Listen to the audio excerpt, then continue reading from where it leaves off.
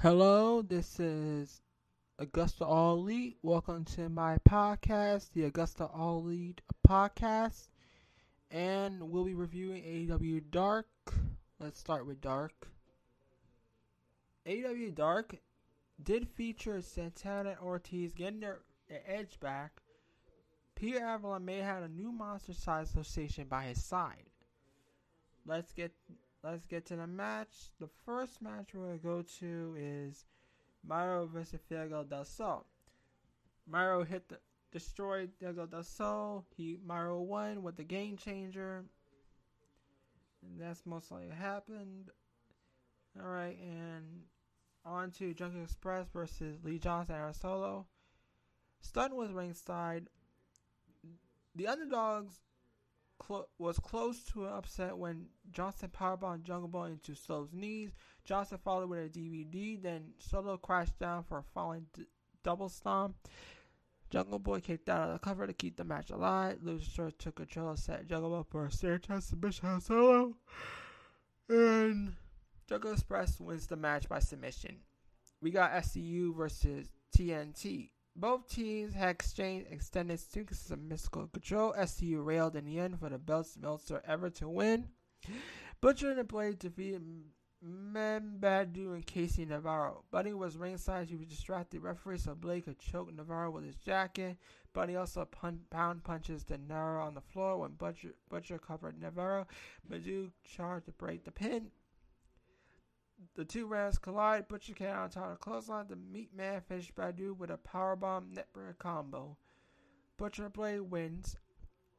We got Ray Phoenix versus Baron Black. Black work over Phoenix, but the Luchasaurus display his Mandela fighting spirit out of the come with a roaring corner kick. Willing Cutter fired Thunder Driver. She defeated Claire King. King had blue makeup around her eyes, standing across her face. I think it's the first time she used that look. Shadow withstand King's power attack to rally with a diving stop, full running drop, and a tire driver for the win. Dr. Britt Baker, MD, defeated Brooke Havoc. Reba ringside. This was Havoc's AEW debut at Nightmare Factory as a student of Cody Rhodes. Havoc had a minor Fury offense, but Baker was never in real trouble. The dentist used a curse stop to set up her log jump submission. Abaddon defeated Vert Vixen. The zombie was unfazed by Vert Vixen's strikes. Abaddon crushed her opponent with suplex, smashed her skull into a mat repeatedly, and finished with a glory driver. Ty Conti defeated Devon and Jay won with ringside. Devon was no match strategically. Conti was always 2 steps ahead. She won with a pump kick and a rear octopus choke. 10 defeated Ray Jazz. 1 was on the commentary and 5 was on ringside. 10 landed Arkley on his knee, so JS Chop blocked him. 10 recovered, delivered a pump kick, clotheslines, a spinebuster. He closed it with a ripcord clothesline to the back of his head. Afterward, 1 hit Jazz with a candlestick. Brian Pillman Jr. rounded the duel with a candlestick, but Brian Cayley Jr. kicked his butt.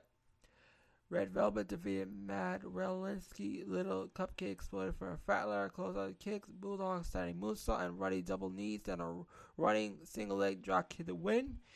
But to note, Mad Relinsky dressed up like that character known as that did like the hair whipping the hair.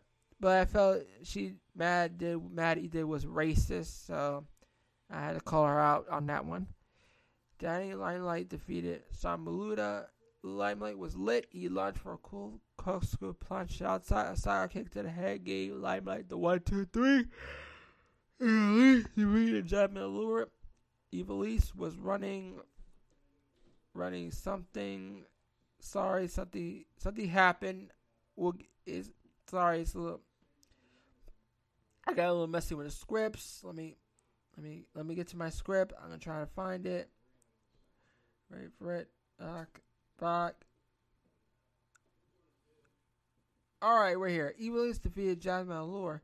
Evilise was running the game until Allure scored a drawback face breaker. Evilise returned to win on a tornado kick. Will Hobbs defeated Jake St. Patrick. Hook was ringside suplex team task adversity on the floor. Hobbs powerhouse St. Patrick with a spinebuster pump handle power slam. Evilise and and Conti were both impressive victory. They opened up their offense, dominated. It took time with the women's tournament coming up. Baron Black was a star on the hand side. He showed a variety of moves with Phoenix. My favorite moment of the evening was Jazz singing the noises of Jungle Boy's theme song. Taz probably wouldn't crone, but he couldn't help himself. The rim took over. And now we get to the, that pageant thing. We got the debut, the re-debut, that big superstar that, who was that big superstar again? Oh, Bonet. You see,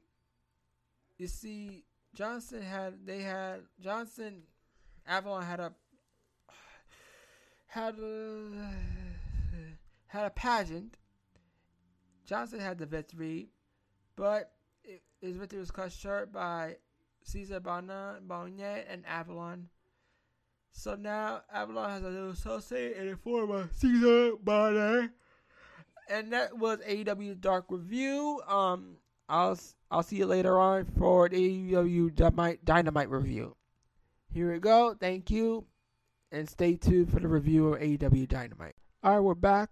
And we're with AEW. We're reviewing AEW Dynamite now on January 27th. Let's go with Eddie Kingston versus Lance Archer. Eddie Kingston wins the match with a brass knuckle back to the Fist to the Future. Here's my take on the match. Eddie Kingston took one of the ugliest apron bumps you have ever seen. Given the wear and tear his worn her body has already had, this could have felt good. Lance Archer spent a surprising amount of time smiling manically into the camera. Holy crap, chants were very prevalent throughout this match. Crazy as it sounds, this is one of the biggest victories of Eddie Kingston's AEW career. Chris Jericho and JF versus the Varsity Blondes, Gift Garrison, and Brian Pillman Jr. After screwing up a Lionsault last week, Chris Jericho sent a message by doing a Lionsault after hitting the Judas finisher, and he won the match. Jericho and MJF quickly emerging in the next challengers for Young Bucks Tag Team Championships at AEW Revolution. Cody Rhodes answered Shock's challenge. Anderson basically told an awesome story of Dusty Rhodes scrambling to make Cody's birth. Red Velvet cut a great promo tonight, even more impressive as she did it following a really good promo from Arn Anderson. Jim Ross, as she says, bitch ass class, and that means she's serious. We go out to Hangman Page versus Ryan Meth, Dolph Ziggler's brother. We get some cowboy shit. Ryan Meth could look any more like his brother Ziggler if he tried. It looked like a bidding war was brewing for Hangman and Page's service between the Dark Order, Big Money Matt Hardy. My guess is ends in a 3-on-1 attack from Hardy and Private Party. That's to steady Page to join the Dark Order for backup. I know how it's so common to be part of a stable AEW. If a grown-ass man just goes about his own business as a contract wrestler, he's considered a free agent. This segment ends with Matt Hardy offering Hangman Page a space to dress his locker room. I repeat, this is a grown-ass man just going about his business. Not everybody needs to be on a team. Jungle Boy versus Dax Hart. As Jim Ross said, Jim Ross seemed beside himself that Dax Hart will recall himself the Axe. Tarzan Boy quickly became a rendering topic during the match. That match didn't live up to his hype and won't be as good as the monolithic pro wrestling media says it is, but it was still pretty awesome. Jungle Boy did get the win with a submission. Alright, Britt Baker versus Cheyenne, whatever. Britt Baker looked damn good in there. She looked more like a killer heel than a smug chicken head she typically is. She should have been champion at least 6 months ago. It's saying she had been good as a heel for this long with no title run. Cheyenne deserves credit for making Baker look so good in this one. So, Britt Baker wins with submission. Young Bucks and the Good Brothers defeat Dark Order. Before the match, we got a little Kenny Omega and the Young Bucks argument about Don Callis. Alright, on to the victory. The Good Brothers and Young Bucks defeated Dark Order. Alright, here's my take.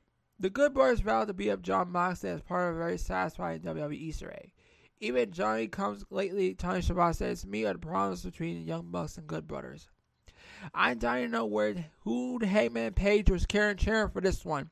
The Dark Order was designed the home team for AEW, meaning they got to use the babyface entrance. There was a speedball Mike Bailey reference in this match. The Young Bucks and the Good Brothers were definitely the heels in this match. I don't think I've ever seen a quadruple super kick before. Even though I saw it for the first time, it wasn't a finish. So basically, it was a good AEW Dynamite, and I'm hoping for next week's Beach Break to be a lot better. So thank you for the reviews of AEW Dark and Dynamite under AEW Reviews. This is Augusta All Elite saying, All Elite!